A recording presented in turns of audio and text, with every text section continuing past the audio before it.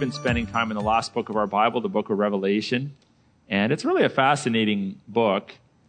There's so much about the future that has bearing on the present. There's so much about what God is going to do that is mirrored in a certain way in what God is doing in the moment. And so we're going to get into the book of Revelation. We're almost through, actually. We're in chapter 18 today, so we only have a few chapters left. And we're going to try to understand what God has for us today. There's a lot here. I hate to use this language, but in some ways, chapter 18 serves in part as a bit of a psychology of sin. It helps us to understand some of the lies, some of the excuses, the mindset that's often attached to disobeying God. And I want to understand that because sometimes my own sin perplexes even me. And I'm like, what? Why am I still doing this? So it helps me to understand why I do what I do when I sin. And it provides a better path for me. I don't know what you did this week. I had a pretty busy week. A lot of great things happened. One little task I had, which I was supposed to do the week before and I forgot, which I accomplished this week, because I had to take our dog to the vet to get its final set of shots. It's like a puppy. It's like 4 months old or something like that.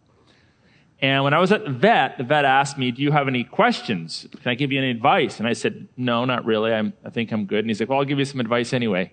So he gave me some advice, and I appreciate it. He said, when you're disciplining a dog, especially a young dog, you got to catch it in the act. So if it's doing something wrong, it's committing like a doggy sin, you have to discipline it like immediately because it won't remember like 2 minutes later what you're disciplining it for. So you got to discipline it like immediately.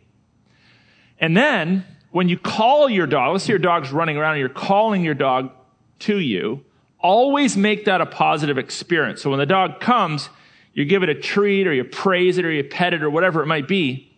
Make sure that's a positive experience because what many pet owners do wrong, and I'm thinking, yeah, I've done this, is you find out what the dog has done, the doggy sin, and it's like an hour later and you're like, get over here! And you discipline the dog and it's like, I have no idea why you're disciplining me. All I know is I don't really want to come to you anymore. So you want to make the dog's arrival at your feet a positive experience. I was just kind of thinking about how, in many ways, that is one of the themes that I'm seeing in Revelation 18. That God does discipline and God does judge and God does call us away from sin. But when we actually come toward God, either in worship or repentance or in obedience to serve Him, it's always a positive experience. God doesn't call us close in order to beat us down. God judges us when we are standing far off and we're rebelling against Him. But when we're like, hey, God is calling and I'm going to respond to His call upon my life, surprise, surprise, it's always a blessing. So I think we see this message here in this book, that God does threaten that wrath will befall us if we stay far away, if we pursue sin, if we live self-governed lives. But grace awaits those that draw near to the Lord. So very simply, here's what you need to know. Come when you're called. And you're called. So come. In Revelation 18, God's glorious judgment is a summons to live differently. God's glorious judgment is not a reason to run. It's not a reason to hide. God's glorious judgment over sin is a summons. It's a call for you to come close, to step away from all of that out there and to come close to the Lord. One of the things I've noticed many times over the years in Revelation is that the last few chapters are thematically very similar to the first few chapters of the Bible. Have you ever noticed that? We have paradise in the opening chapters. We have paradise in the final chapters. We have the tree of life in the opening chapters. We have the trees of life in the final chapters. We have the fall of man into sin, God's crushing judgment of evil and God's restoration of humanity to a new heaven and a new earth, which kind of makes Eden look not so great. It's much better. There's a lot of thematic parallels, mirroring, if you will, between the first few chapters and the last few chapters. And if you think back to Genesis 3 really records the fall of humanity into sin. Revelation 18 records the fall of God's enemies under his crushing judgment. It demonstrates the ultimate consequences of disobeying your Creator. But then, it also helps to prepare the way for the message that we're going to see in the final chapters, that there will be a faithful remnant of followers that will enter into God's eternal kingdom.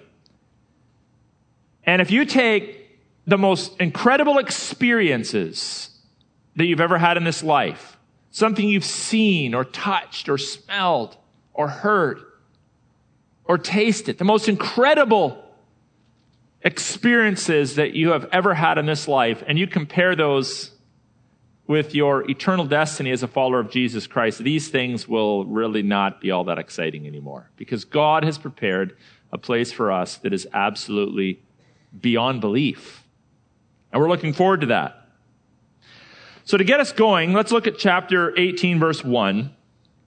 And I'm going to propose that how this verse functions in the text is it illustrates for us that the power of God is magnificent. The power of God is absolutely magnificent. It says, "After this, I saw another angel coming down from heaven." An angel, very simply, is a ministering servant. What's an angel? Give me a definition of an angel. Angels are ministering servants. Pastor that mentored me shared that with me like 25 years ago. They're ministering servants. It makes it pretty clear. That's their job description. They serve God. They worship God. They honor God.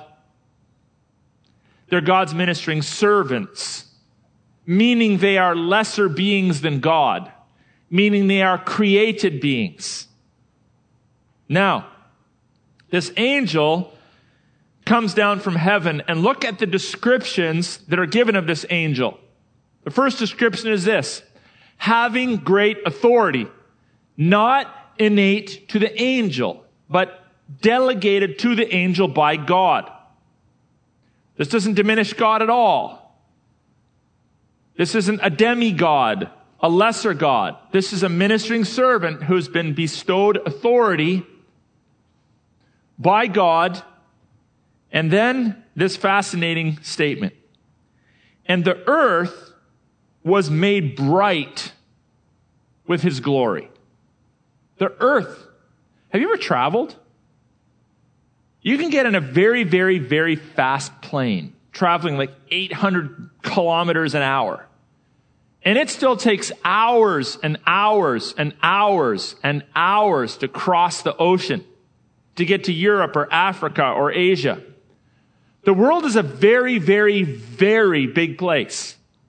And yet this created being, this isn't God, this isn't Jesus, this isn't the Holy Spirit, this isn't the Father God. This created being has been endowed with so much glory that he literally lights up the globe. The text says, "The earth was made bright with his glory." Now that's like a fascinating description of this celestial being. And this isn't even Jesus. So if this is the glory of a created being, imagine how much greater the glory of the eternal Son, the eternal Father, and the eternal Spirit are. I mean, it's mind-boggling when you think of how great and awesome God is. And sidebar, I think one of our greatest problems, even in the church, is a diminished view of the glory and awe of God.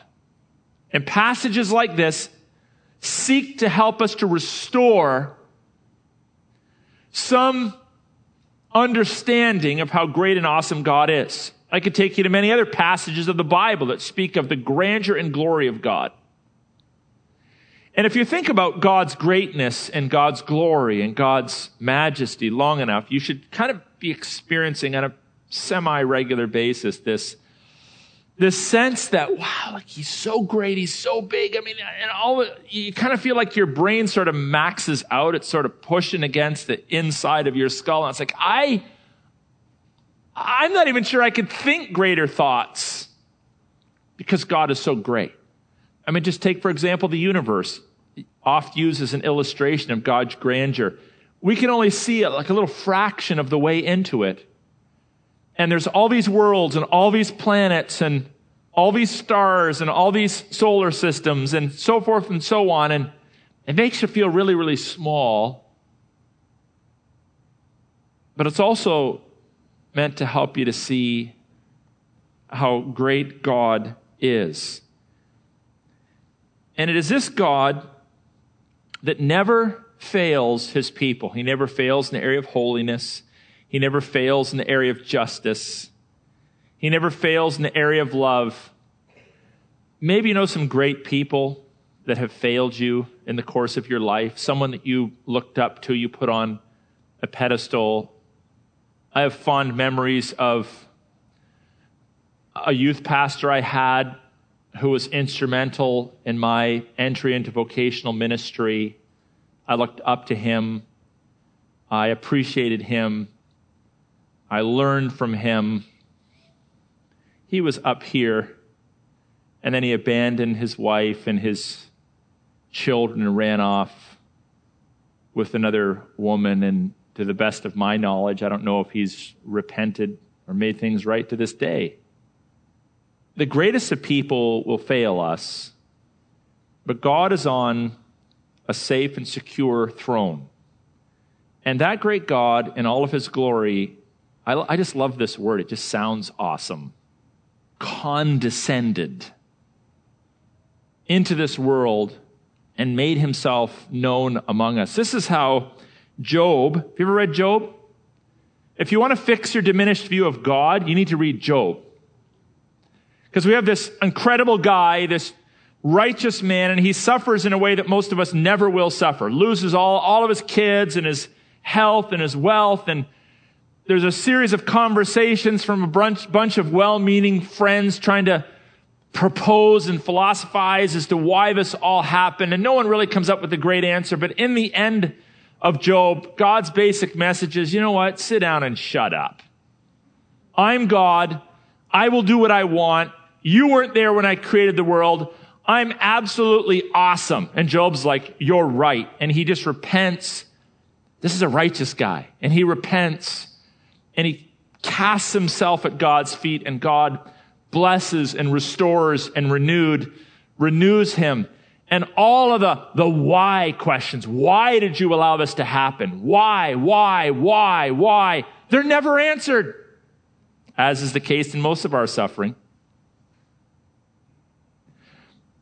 But rather, his healing comes from the who.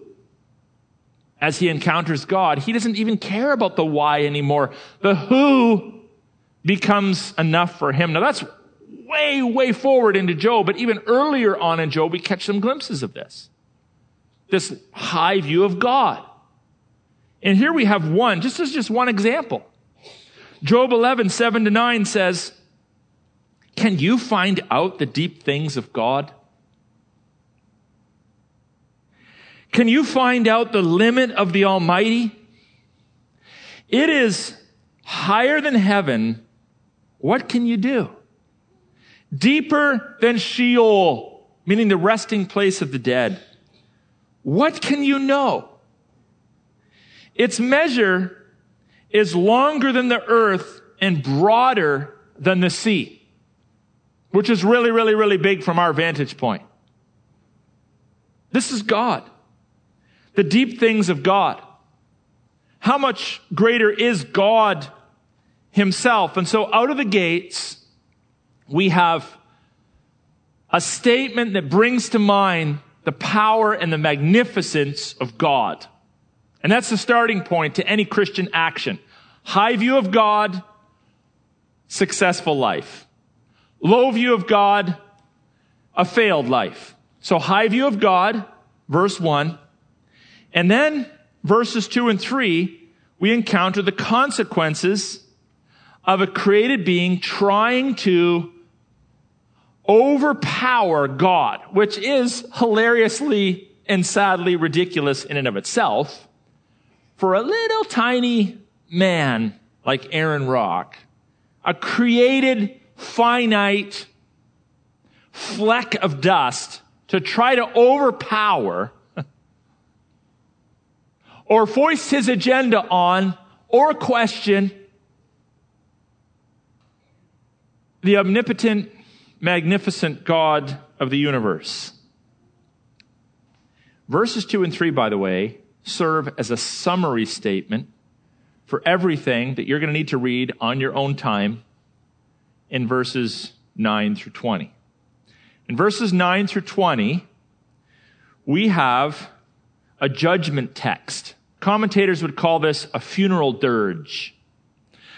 So in the West, we've sort of sanitized our funerals. We're very measured. We're very orderly in the way we do funerals. Most cultures aren't like that. And historically, I doubt that most funerals were like that. Funerals were weeping and wailing and crying and deep lament and sorrow, like the rawness of pain would come through loud and clear at a funeral. And this passage is framed like a funeral dirge, where in verses 9 through 20, all the great men and women of earth, the kings who've opposed God, sea captains who've opposed God, merchants that have opposed God, these brave and lofty individuals are pictured as wailing and weeping. But guess what? They're wailing and weeping at their own funeral because they've been judged by God. Verses 2 and 3 essentially give us a summary statement of that more lengthy section in verses 9 through 20. Two more tips, and then I'll read it for you. The word Babylon does not mean in this context a particular city in the Middle East or in Mesopotamia. Babylon was a city that was kind of the ultimate in opposition to the things of God. They fell. They're not around anymore doing much. But they were so evil, they were so vile, that in Scripture they're often used as kind of a picture or a word to capture an individual, a country, a world system that's opposed to the things of God. And in this text, as is the case in chapter 17, they're accused of committing acts of sexual immorality, but really, sexual immorality kind of captures the whole of human sinfulness because it is so, as I mentioned last week, self-absorbed. So there's more sins in this one that they're being judged for. But with that in mind, look what it says in verses 2 and 3. The angel calls out with a mighty voice, "Fallen, fallen is Babylon the Great." It's like tongue-in-cheek. They were never great in the eyes of God, but they declared themselves to be great. She has become a dwelling place for demons, a haunt for every unclean spirit, a haunt for every unclean bird, a haunt for every unclean and detestable beast. I mean, this was kind of like, you ever watch the old country and western movies where some guy takes his horse and he rides into a ghost town? And there's like nobody there. Maybe there's a couple vultures sitting on the buildings. There's tumbleweed blowing across the street. And it's just like, yeah, this is kind of creepy. This is kind of eerie. Well, this is kind of like the ghost town of the future. And what is the ghost town of the future? The entire planet, insofar as they have rejected the Creator God. And then verse 3 says, if you want to know how big the town is, for all nations have drunk the wine of the passion of her sexual immorality. And the kings of the earth have committed immorality with her, and the merchants of the earth have grown rich from the power of her luxurious living. Here, the world that is opposed to God is described in language that you might apply to like a used-up prostitute. They engage in sexual immorality. They pull out all the boundary stakes. They do whatever they want. They never say, Lord, we praise you. It's all self-absorbed. It's all about luxurious living. But you can only sustain that kind of lifestyle for so long. And after a while, you become worn down and used up and less than beautiful. So that which is otherwise created good suddenly looks very, very unattractive. There's no life there. There's no wealth there. There's no potential there. There's just waste.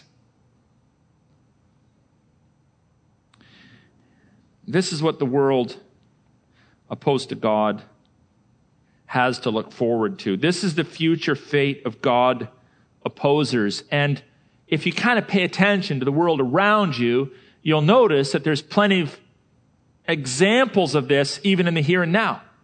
There's plenty of examples of people that they start out life, they're beautiful, they have potential, they have talent, maybe they have fame.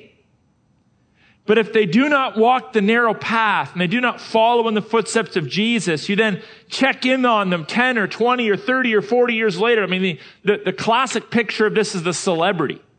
You can see their films in the 70s and 80s and 90s and so forth. And you watch their lives and it's like they can never stay married. They can never stay away from substance abuse. They look worn out. They look haggard. Their lives are disasters. They're killing themselves. They're on antidepressants. And yet from the perspective of the carnal man, they have everything. How is this possible? Because sin is the ultimate false advertiser.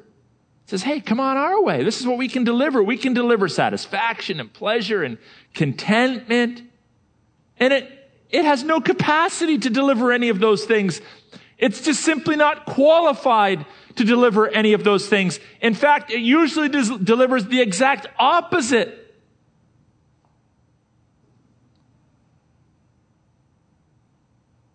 You know, there's no true joy apart from surrender to God. You know, let's say you're thirsty and you go to a well. You can drop your bucket down the well every hour of every week for the rest of your life. But if it's a dry well, you're never going to be blessed by it. Dry wells do not produce water. Many years ago, in the early 1970s, my parents moved outside of London, Ontario, to a small rural property in Southwold Township. And there was a well on the property. And they moved in, and they enjoyed water from the well, but eventually the well ran dry, and the water never came back. And in conversations with the neighbors, they discovered that actually that well had not produced water for years, but the people that sold them the house had brought in a water truck just prior to selling them the house and filled up the well. Dry wells don't produce water. And in the same way, sin, opposition to God, it's like a dry well. It doesn't satisfy you. It can't now. It can't 100 years from now. It cannot 1,000 years from now. It doesn't have the capacity to nourish your soul. When you step away from the Creator, and He's like, come my way, and you're like, I'm going my own way, you are walking toward death and destruction. There's no blessing on that path. But God is calling us back to a life of sacrifice and surrender. Maybe you should ask yourself some of these questions the next time, probably today, when you're tempted to sin. with your mind, with your heart, with your mouth, with your hands, whatever it might be. Ask yourself questions like this. These are helpful questions. When I sin, ask yourself, what is motivating it? Well, ultimately, what's motivating it is autonomy, trying to control that which is rightly God's, trying to take back that which you've just been entrusted with. But ask, what's motivating it? What am I looking for? Is it feeling like a loneliness? Is it feeling a sense of dissatisfaction? Is it feeling like feeling like I'm not loved enough? What is actually motivating it? And then just kind of speak this truth into that motive. If you pursue sin, it will not satisfy any of those things. It just won't satisfy. It won't satisfy. It's like going to a dry well for water. It won't satisfy you. And then when you sin, ask yourself this question. When I sin, do I think I'm going to get away with it? You're not going to get away with it. I may not catch you. You may not catch me. It might be a sin of the mind that no one ever knows. It might be a secret sin.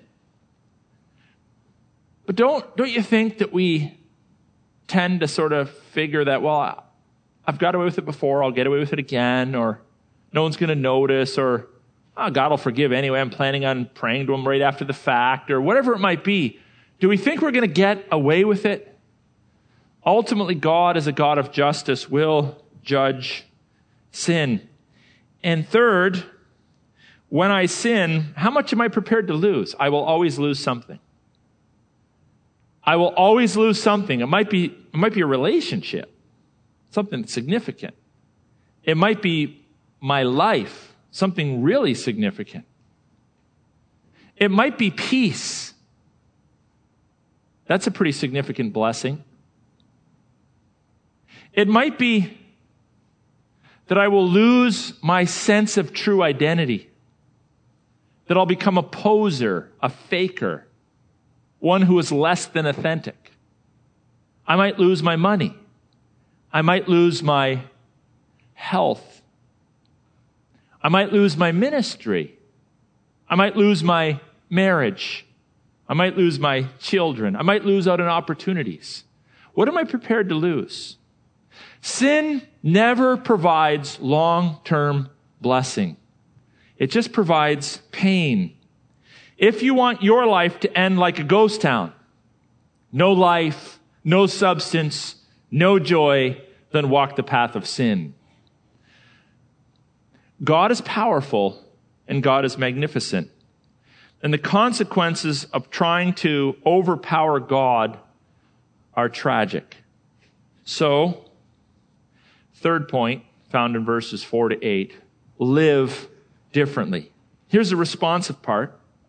Verse 4 says, "Then I heard another voice from heaven saying, 'Come out of her.'" Who's the her? Babylon, the prostitute, the world opposed to God. "Come out of her, my people, lest you take part in her sins, lest you share in her plagues. For her sins are heaped high as the heaven. And God has remembered her iniquities. Pay her back as she herself has paid others back, and repay her double for her deeds. Mix a double portion for her in the cup she mixed." And then look at this. This is really helps us to see why we sin. "She has glorified herself and lived in luxury. So give her a like measure of torment and mourning, since in her heart," she says, what does she say? She says, "I sit as a queen. I am no widow, and mourning I shall never see. For this reason, her plagues will come in a single day, death and mourning and famine, and she will be burned up with fire, for mighty is the Lord God who has judged her." Here is a call to the people of God to come out of the world, lest by your actions you demonstrate you're actually still part of the world. Come out of the world. Step away from their sinful behavior. Now, as we read this text, the reason why I mentioned earlier, this is kind of like a bit of a lesson into the psychology of sin, is it helps us to see in ourselves the mindset that is always part of sinful behavior. What is that mindset? Well, first of all, we have sin's motive exposed. Look at verse 7. What is sin's motive? What is God's desire? The mission of God is the glory of God. The mission of the sinner is the glory of self. That's the mission of the sinner. Verse 7, the first part says, as she glorified herself, sought attention for, sought fame for, sought to be in charge of. This is the motive behind every movement. Man, woman, boy, girl, king, merchant, sea captain that opposes God. Self-glory. Self-glory. Makes me feel better to do this. Makes me feel important to say that. Self-glory. And that underlying motive is, we've been pretty creative in the way that we live it out. And then we have sin's lies exposed. Behind every sinful action or thought is a lack of truth. A lie. One of the things that burdens me in the Western worldview is the incessant emphasis upon getting your heart right. Even when we talk about giving your heart to Jesus, actually Jesus doesn't want your heart before he wants your mind. He wants you to believe first. The fundamental problem in people's lives doesn't start with a rotten heart. It starts with the mind. The mind controls the emotions. The mind controls the actions. And if you do not have the mind of Christ in you, you have nothing but either empty space or lies. Lies are the antithesis of truth. Lies are the man-made philosophies that hold us captive in this world. And if you believe error, you're going to feel differently than if you believe truth. If you believe error, you're going to act differently. You're going to speak differently. You're going to think differently than if you believe truth. And here we have lies that take up residence in the mind of people who have given themselves over to sin. Look halfway through verse 7. Here's lie number 1. Lie number 1 is, I need to be comfortable. Babylon says, and lived in luxury. I need to be comfortable. Hey, you could even find something called comfortable Christianity. It's not true Christianity, but it's out there. It's actually probably the majority denomination of Christianity today. Comfortable Christianity. It's exclusively about God's love for you, God's blessing upon you, God's prosperity for you. It's like God is desperate for friends or something. And his day's not going well because you haven't given him much attention. But more often than not, it exists in the world. I need to be comfortable. I live in luxury. I want to be satisfied. I want to be comfortable. Marriage has to be perfect. Job has to be perfect. Kids have to be perfect. It all has to line up. And if it doesn't, I'm going to start getting kind of ticked off. That's the starting lie for sin. The second lie is, I will rule myself. Babylon says, I sit as a queen. I am the ruler of my own life. I'm in charge. Okay, you know how we say all truth is God's truth? But without God, all truth outside of God becomes a lie. It always becomes twisted. So even think about something like the human rights movement. Who would have opposed that in the early days? Human beings are made in the image and likeness of God. They're innately valuable. We shouldn't just destroy people. But that's not what it means anymore. Human rights is you should receive anything you ask for, what you want, whenever you want, however often you want. It's all about you because humanity is the center of the universe. I will rule myself. So just do it. How many times I was at a graduation service this past Thursday for my son. I was at a graduation service the Thursday before for my daughter. And the basic graduation message is humanism. You can do whatever you want. You can accomplish whatever you want. Go take life by the tail, which, by the way, every graduate is going to be sadly disappointed when they realize, actually, we can't do whatever we want. I can say, you know what I want to be? I want to be the world's greatest NBA player. Really? This guy, 46 years old? Ain't going to happen. I can want it all I want. It's not going to be my story. I want to be, the King of England. Too bad you weren't born there.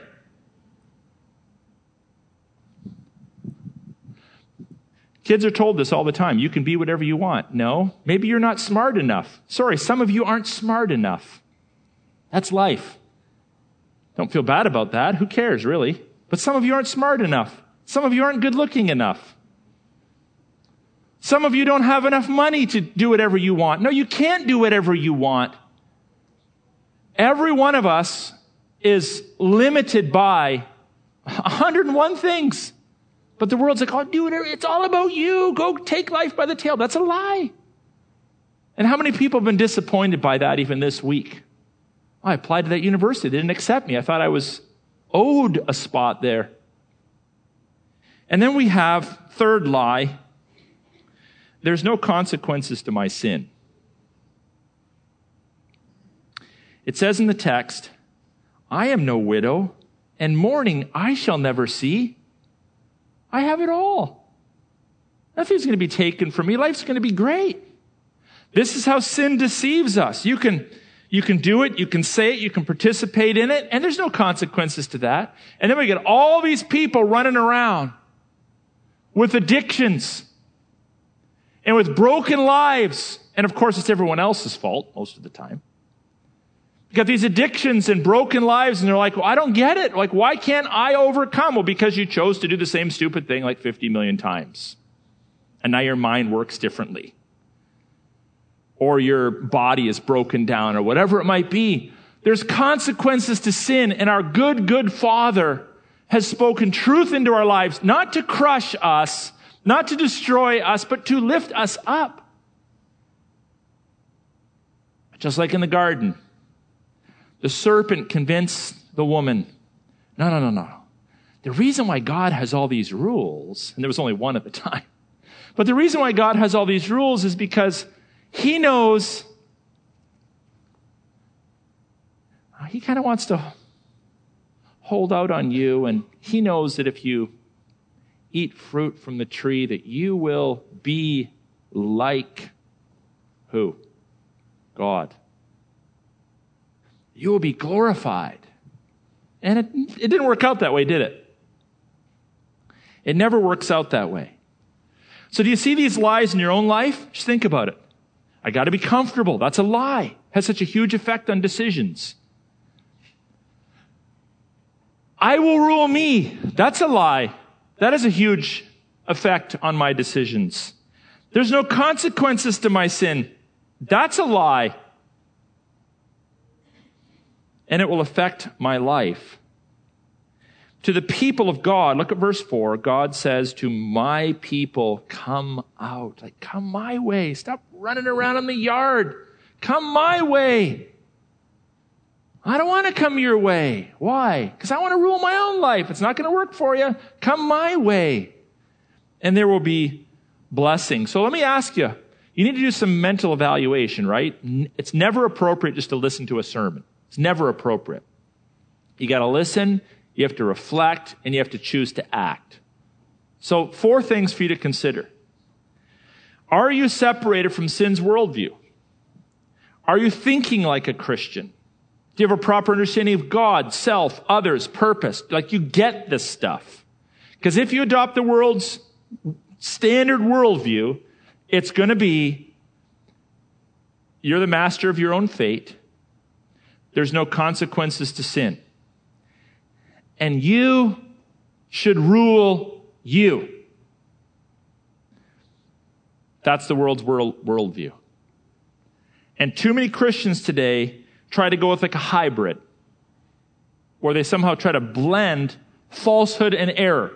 And it like leaks through. It's so obvious in the decisions that they make. Are you separated from sin's desires? Because we are not yet fully sanctified, we're not yet fully like Christ, haven't got to heaven yet, we're going to continue to desire sin. But we have to take those desires and hold them captive under Christ. So we're going to have desires, and there's going to be a temptation, a desire that comes up. And one could argue that that initial desire is not really the one you're responsible for, because it flows out of your sinfulness. But if you respond to that desire, that temptation, you act upon it, then you become responsible. And if you act on it, then that desire will feed that action. It'll become a cyclical effect in your life. So you will get yourself into a pattern of stinking thinking, let's say, or false motives, or your language will be corrupt, or your priorities will be corrupt. So most of us, that have been around for a while know that the sins we commit generally aren't original sins. They're probably ones that we've already committed like 50 million times before. And the reason why we commit those sins is because we continue to respond to the desire to act, think, speak, respond a certain way, and we haven't cut it off. And under Christ, as we fixate our eyes on Christ, and we pray for grace, and we choose to obey, we can overcome habitual patterns of sinful behavior in our lives. But we need to start now. Third would be, are you separating yourself from sin's promoters? Now, it's true that we should be at a certain level in the world. We should be rubbing shoulders with unbelievers, hopefully for redemptive reasons, to share our faith, to minister to them, to be a friend. But the Bible also says we're not of the world. Or you go over to James, and James says, you know what friendship with the world is, folks? It's enmity with God. You cannot be a friend of the world and a friend of God's. And yet, it's a little convicting because many Christians' primary friendship pool is the world. So let's say you're getting married tomorrow. Who are you going to ask to stand up in your wedding? I've been to Christian weddings where I'm like, what the heck's going on here? Like, everybody here is not a believer. The whole wedding party, like all your closest friends, you don't have any Christian friends? Like, what in the world's going on? You're going to start a business. You're going to pick an unbeliever to start a business with? That's called dumb. Bad idea. You want to marry someone that doesn't even love Jesus? Really? Like, are you that obtuse to what it means to follow Jesus? And on and on and on and on, right? The Bible says friendship with the world is enmity with God. And so while we're in the world, we're not of it. But if we hang around with people who are sin's promoters, a relationship is always a two-way street. You're going to influence, and they'll influence you. Their mindset, their priorities, their language will become yours. We're just like that. You ever hang around with someone that maybe has like a unique way of speaking, and all of a sudden, a little while later, you hear yourself kind of speaking a little bit like them, and you're like, that's kind of weird. Or there's certain mannerisms they have, and then you kind of catch yourself, oh, my mannerisms are kind of like theirs. Because we rub off on each other. That's how life works. Even in families, that's why you meet families. You're like, you guys kind of all talk the same, or you all act the same, or you all laugh the same, or you all whatever. Yeah, because we rub off on each other. That's how life works. And if we don't separate ourselves from sin's promoters, we will start to act like sinners, even if we declare ourselves to be saints. And then fourth and finally, sin's activities. We don't go, we don't say, we don't do the things that residents of Babylon participate in. We act differently. And if we do not choose to act differently, you need to ask, well, who's going to console you when sin fails to deliver on its promises? See, the old way of life is, I will rule. I will be my own king or queen. But here's what awaits people with that mindset. Look at verse 19.